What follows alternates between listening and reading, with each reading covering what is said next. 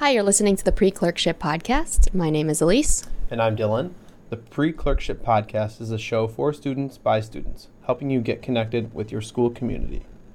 Today's guest is Dr. John Taylor. Dr. Taylor, thanks for being here. I'm happy to be here. Thanks for inviting me. Yeah, so we like to start off every episode with a fun medical fact.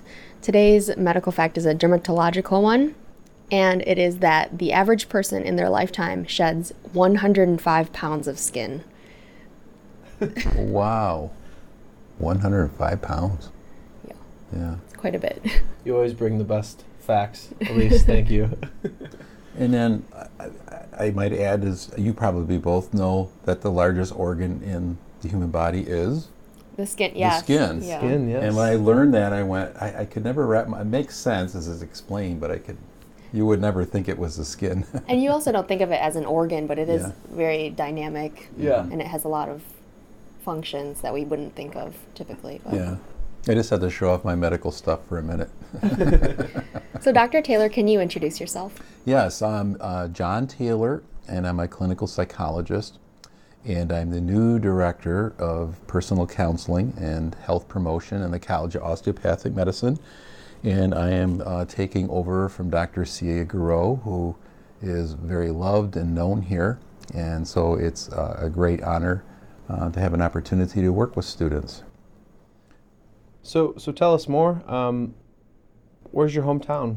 Tell us about your family, any pets you might have. Sure. I'm a Michigander by birth. I grew up in Bay City, Michigan, back in the heyday of the auto industry and some other industries, in a small town up north, and then we call it up north there in Michigan. And then from there I joined the military. I was in the Navy for 5 years. I was a hospital corpsman and a surgical technician. And when I got out, I came here to Michigan State and finished my undergrad. And I was thinking of applying to this school, actually. The biochem might have scared me off, actually. I'm not quite sure. But actually, I discovered psychology and fell in love with it. And there's another story for you. Did you have an aha moment when you took your first psychology class, or tell us about that? Okay. My first psychology class, if I would have stopped there, that would have been the end of my psychology career, because it was a 100-level psychology class, and you had to memorize everything about Pavlov and Skinner and all these laws and principles, and the professor was so boring, and we won't talk about the grade I got in the class. But I went on, though, to take a couple of other classes, and one professor named Bert Karen, little did I know, was kind of renowned for his work with schizophrenia. And I took his class, and just the way he talked about patients and about cases just fascinated me. And that was it, and that kind of changed things. And then about 15 years later, I did a lecture over in the psychology department, and he attended and sat in the very front and listened to my lecture. So, that was very touching, that there was kind of a full circle there. Yeah. So what other occupations have you had before coming here to MSU as a counselor? Let's see. Most recently, I was a staff psychologist in the Michigan State University Counseling Center. I worked there for 11 years. Very exciting place to work, very, very busy. In addition to being kind of a staff psychologist, doing assessments, psychotherapy, doing group therapy, I was a training supervisor. We have a accredited program by the American Psychological Association, so people come here, go there to finish their last year of internship, and it's full-time and it's paid. From there, I was in private practice for about 8 years and on my own before that, and I'm a child psychologist by training. Prior to that, I was in a group practice for a few years, and then where I started right after finishing my doctorate was in community mental health in Lansing, and I worked there for a number of years as a child psychologist in family services, and that's actually my training. I'm a pediatric psychologist, and there used to be a pediatric psychology program in the College of Human Medicine. That's since closed a number of years ago, but I got some really great training there. Yeah. You've spent a lot of time at MSU. What draws you to MSU, or draws you back to MSU? Well, I did my undergrad here, so I have a fondness for MSU, but I think it's working within a system that has lots of resources. What I liked about working in the counseling center is that we were very well tied in with Olin Healthcare and Olin Psychiatry Services there, so it was very much an interdisciplinary model. In private practice, in a solo practice particularly, you have very limited resources, and there was a day where I kept talking to myself too much, and I figured it was time to be around people, so. But with that said, I just think there's a lot that MSU has to offer, in supporting students. And so that was one thing that drew me here. And with the practicality of other things, I don't know where medical students go from here out. The old days, I think, were common for people to have their own private practices. But now the overhead on that can be very expensive. You have to pay for your own benefits, your own retirement. So the other practical things like that I kind of started looking at as well, that MSU offers. Yeah. So Dr. Taylor, how did you end up here at MSU College of Osteopathic Medicine? Well, in being at the counseling center for 11 years, I'm a staff psychologist there, and I felt like, I'm at kind of the pinnacle of my career. I'm not going to date myself here per se, but just thinking like, what's next for me? And I thought being in more of a leadership position was really what I was interested in. And it just happened that I would look through human resources from time to time, and found out about this position. I looked at it, and I got really excited about the notion of it. And the psychotherapy, counseling, mental health piece, I have that down pretty solid. The part that really excited me though was health promotion. And looking at kind of preventative practices and programming, for students. I think for all of us actually, I think of us as a community, how can we do that together? And so the health promotion aspect was something that really got my wheels going, and I'm really excited about. That's a perfect segue into one of our key questions for the day today, Dr. Taylor. Why is personal counseling and health promotion important to medical students? Well, let's see. The very first day I was here, that Tuesday, I believe it was after Labor Day, the Medical Student Mental Health Committee hosted a presentation, as you remember, I believe for first and second year students. I had an opportunity to be with about, how many there would you be? 400 of you? I think it was 650 at all three sites. Oh my goodness, about 600 over people. 400 of us in one room. And so it was an interesting presentation. I was very impressed by the presenters.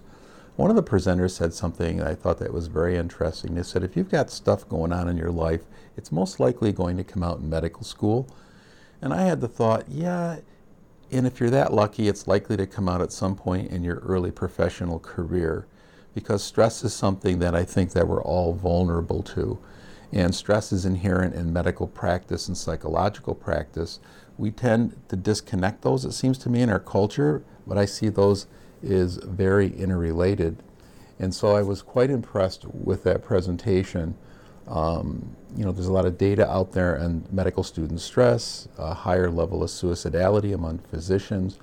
And so I was thinking, what can we do to promote best practices for medical students? But also as osteopaths, that got me excited too, is because you guys are holistic. And although you're not going to be trained as psychotherapists, I think you can become practitioners of preventative practices, even things like mindfulness. You do osteopathic manual manipulation. I think I do see a lot of overlap, in terms of what we offer.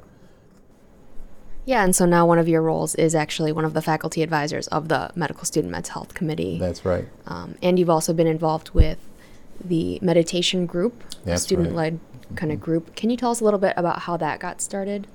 Well, I probably have to give Dr. Garreau credit for that in part, and her talking with other students, particularly first years, that came in and had some awareness of mindfulness. And so they kind of took it upon themselves to just start meeting together. And as I remember, they started 10 days of mindfulness at the very beginning of the semester. And they were meeting in different locales to do it together. And I'm not sure if sounds like they might have been listening to apps or things that were online. And it must have been Dr. Garreau who maybe suggested that we meet with them just to give them more ideas. And out of that, I said, geez, if you guys would like to come down to our office space at times it's open, I'd be happy to do mindfulness with you or lead one. The next thing I know, it was probably Neil and Emma, first year students, said, gee, would you lead a mindfulness for us before one of our exams? And I said, sure, before I found out that their exam was at 7:40 in the morning and they wanted to meet at 7, but I'm good with that. And so that began, and that's happened several times now. And then most recently, I guess the second years got wind of it and they were feeling left out. So now I said, sure, we'll do mindfulness sessions for the second years as well. So what I love about this, though, is it's student initiated. And I think like the peer mentor group, which I'm involved with, the medical student mental health committee, they're student driven. And I think that's where the ownership comes in and it has a likelier chance of succeeding. And so what I'd like to do is to be supportive but not get in students' way.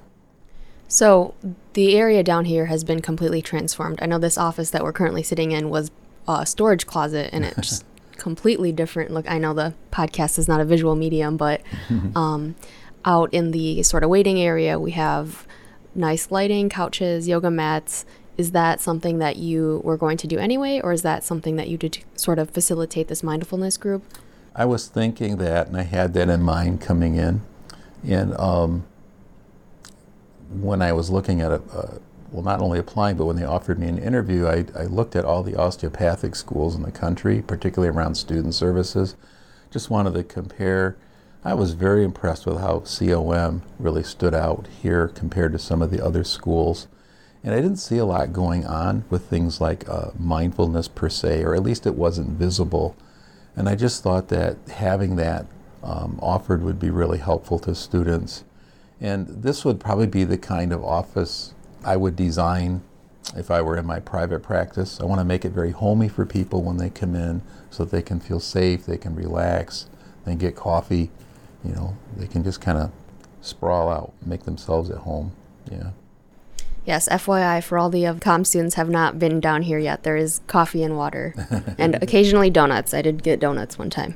Well, if you don't mind me mentioning a pan for next week, too, on Thursday from 3 to 5:30, we're going to have an open house, to kind of celebrate this office. And we're putting together end of the semester self-care kits for students. It's a surprise, so I don't want to ruin it for you. But also, our students at the other sites as well will be getting those self-care kits. We'll be sending them down there. Hopefully they'll get theirs down there on the same day that we open our house here. Is that something that you look to do maybe every year, or just this year? Well, if Dr. Falls gives me another good budget, yes. But as I looked at my budget this year, there were things in there that I thought I could kind of tweak. Just things like travel. I thought, well, driving back and forth to Southeast Michigan isn't too costly, and they had a generous stipend. So if I can move things around and this is a hit and students really like it, I think so. I'm a little worried, though, that the students who don't come and they see their peers walking around with their little self-care bag, they go, where's mine? So then I might have to go to the dean and ask for some more funds before next year. But I see that as a good problem. Yeah, Dr. Falls is our Dean of Student Services, and he's been, fortunately, extremely supportive of the whole mental health initiative here. Yeah. So we're very lucky to have him. Yeah. So for those of you listening outside of 2016, maybe come down and bug Dr. Taylor to get your goodie bag. Indeed. We'll likely have some left over. Yeah. How would we go about contacting or meeting with you as a medical student? Well, if you go to the website, you'll see that my name and email is there, my phone number. That's an okay way to reach me. My assistant, Alyssa, is here all day. Typically, her day is open. Often, because it's the corridor, there's a lot of student activity through here during the day, going down to the bookstore, going down to the lockers. And so students will stop in and just talk with Alyssa, and they can set up an appointment directly through her. Or I welcome students to email me directly, and we can do that. And so far, we've been able to typically see students within a week. I'm hoping we can continue that practice. With Dr. Garreau going, we'll have to see, because she's been sharing the load with me, and so we'll have to see how it goes next semester, but it's worked out so far. So you were at the MSU Counseling Center, which is for undergrads. Does it also include graduate students, just everyone in the MSU community? It does, and actually it also included students from COM as well as from the other medical school. There would be times where Dr. Aniskevich or Dr. Garreau would contact me. They'd want to consult with me. I'm known for psychological testing, so there'd be times where students were having like issues with focusing. Do I have ADD kinds of questions? And so there were times students would come over for that, or maybe some other, kind of complex stress situation, that I'd work with them on. So the center is actually open to all students, even COM students, although I think it's really great that you have a special service here for your group. Yeah, so now that you're specifically here at the College of Osteopathic Medicine, is there something that you see in medical students that, like a typical mistake that we tend to make more than undergraduates, or something that's more unique to our situation? Well, one thing, that's unique is it takes some doing to get here. And so by and large, I see a lot of resiliency. Even when students come in and they're wide-eyed and they're anxious, and it's like, I don't know why I keep bringing up biochem. I hope I'm not traumatizing listeners. But, very bright, insightful young people, very thoughtful, compassionate, motivated. The compassion piece is something I see as an issue probably more generally with younger population. And I mean self-compassion. It's that kindness that we would extend to others. Like, I can really step in your shoes. I can really feel your pain. It's okay to be human. Extending that to ourselves is a whole nother challenge. And so often, especially with high achievers here in the medical school, and particularly you guys have gone through so many hoops, you're really hard on yourselves at times. And I think there's a tendency to be self-critical, to berate yourself. And so another component of counseling I focus on with students is developing more self-compassion, holding ourselves more kindly, lighter. You may notice I like to use self-effacing humor at times, just looking for ways, how do we kind of juggle things? You got a long path ahead of you. And it's healthier, I think, to, internalize a sense that, I can get through this. This was just one exam. I can do better on the next exam. An exam doesn't define me, or even a class. Even if I didn't quite make the mark on a class, that isn't going to define me, even as a physician. Yeah. So if I was a student and I wanted to come talk with you, would other people in the building find out about that? Typically not. These are highly confidential services. One of the things is with traffic, if we've got our door open sometimes, and people don't tend to walk in. But if someone's in the office with Alyssa, she's so friendly. No one's probably there. She socializes with everybody. I hope Alyssa, I'm not getting you in trouble. I really love your socialness. And so she tends to socialize with everyone. So people might not necessarily know that. Most of the scheduling gets done through her, or I do it by email. And then people come in, the hours are staggered so that people aren't overlapping. Like one student sees the next student leaving, those kinds of things. We try to be thoughtful about that. And records here are completely confidential. They're kept separate from anything else at the university. That's standard here, and students need to know that. And in terms of communicating about student concerns, it's important that we have a written consent to release or exchange information. Like Ms. Petchke, I might talk with her, or the dean, or I might talk with Dr. Sadasavan. I might talk with one of the psychiatrists over in the psychiatry clinic. And so it's important that students know, that we're going to maintain confidentiality. Yeah, I think that's one of the concerns that I've heard from students, or that we've get from our surveys of medical students, is this fear that it's going to somehow hurt you down the line, that it's on your record and you're not going to get a residency because you saw you or another therapist. So are there any other common misconceptions that people have about your job? Yeah, there probably are. I think it's a big step to come here. I mean, it takes a lot of courage. There may be times where students are concerned about stigma. What are others going to think? What is my family going to think? But my experience has been as students come through here that they're often appreciative, that they got the help. They found out that it wasn't mysterious, that we don't do voodoo in here, we don't do magical things.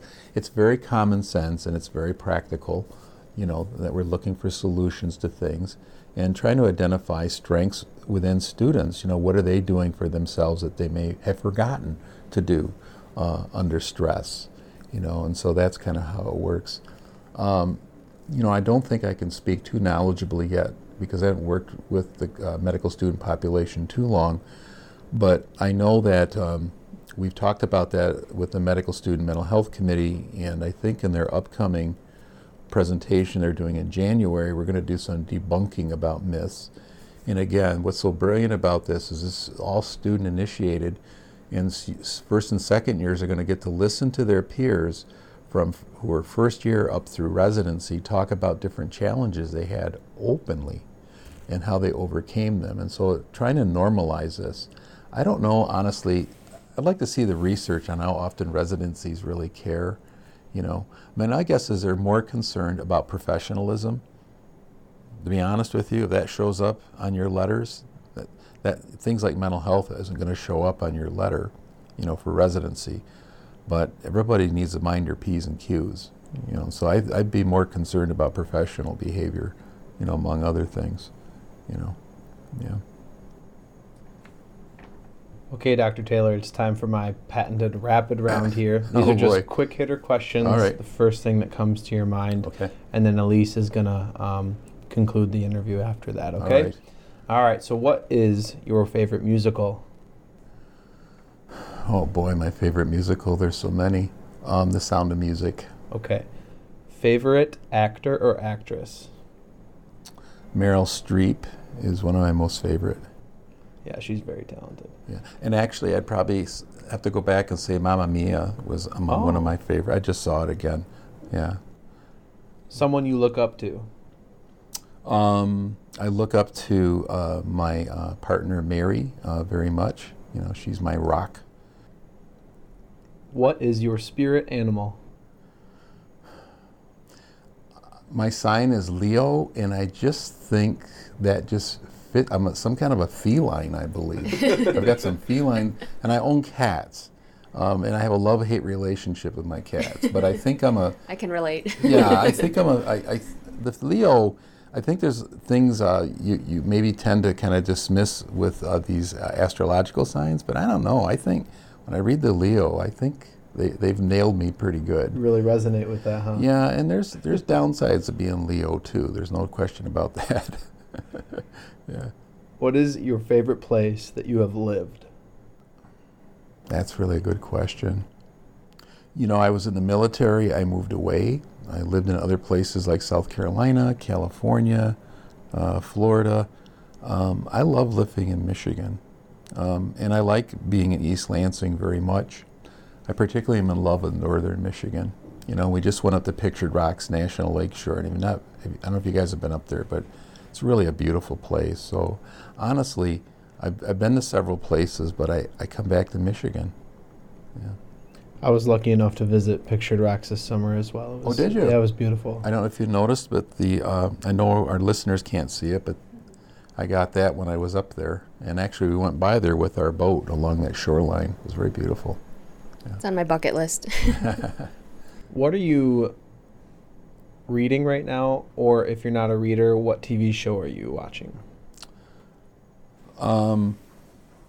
Actually, students will come in and they'll tell me what they're reading, and someone had recommended this book called Lovecraft County, and I can't remember the author's name, but the student had noticed I had a number of books on social justice on my shelf, and he had evidently read it, and I bought the book, and it's on racism back in the 60s, and I'm enjoying that. I'm kind of a documentary person, which my family isn't so appreciative of, but I do like learning new things all the time. Yeah. Any particular topics with that, with documentaries? I love anything about the universe, about astronomy, anything about world civilization and culture. I really enjoy that. Food is always fun. I found out that General Tso chicken wasn't invented in China, and it was actually invented for Western people with a taste for sugar. And I can tell you more about that story later. There's a little bit of a conspiracy with General Tso's chicken, I found out. I can do a recommendation. Last night on Netflix, I watched The Lion in Your Living Room about really? domestic cats. I saw that. Okay, yeah. I didn't see the documentary. Oh, it's only on my 50 list. minutes, so. It was good, huh? Yeah. Okay. It's quick. I'll have to check that one out. Okay, I saved my weirdest question for last here. If you had an unlimited number of Legos, what would you build?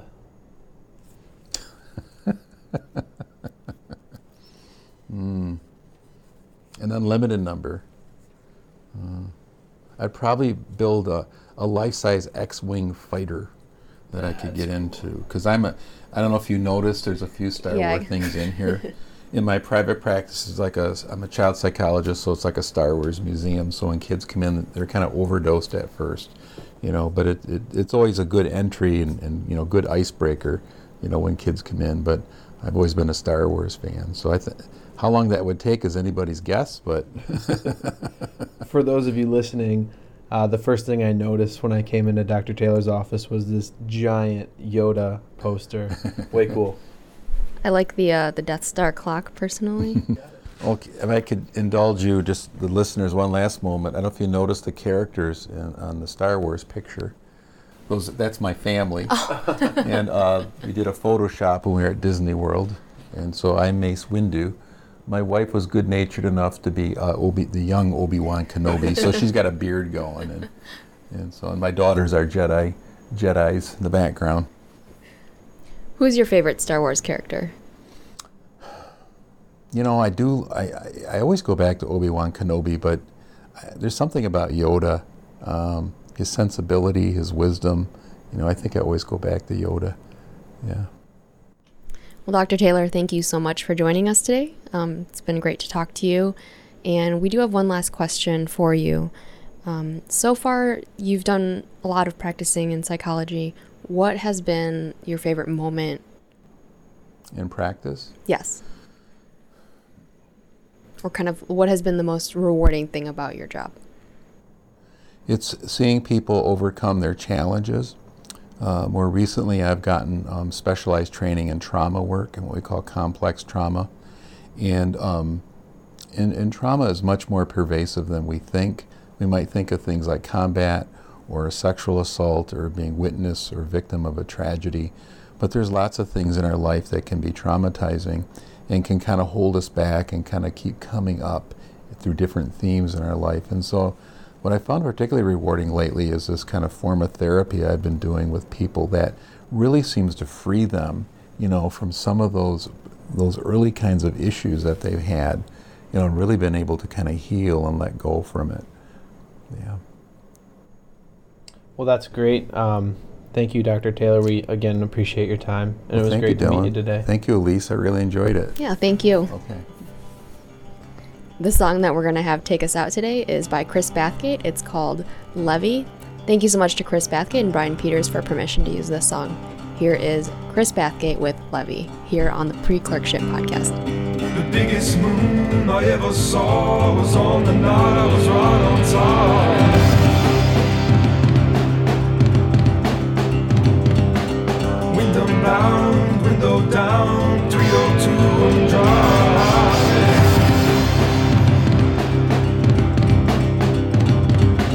Teary-eyed passenger turning up the edge of crying.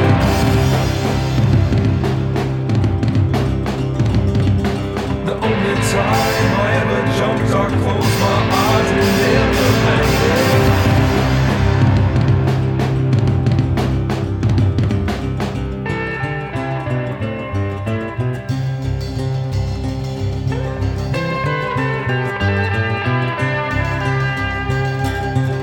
Sweating lead, turning left, deep marks on the dagger.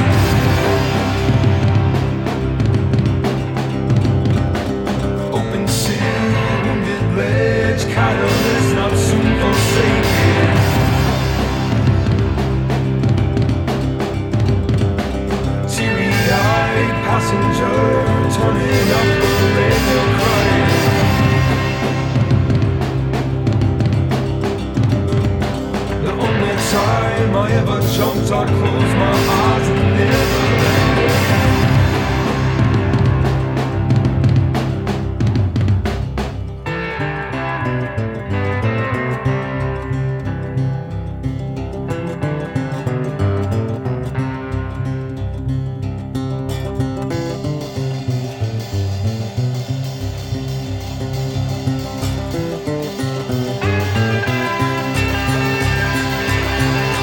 Biggest moon I ever saw was on the night I was riding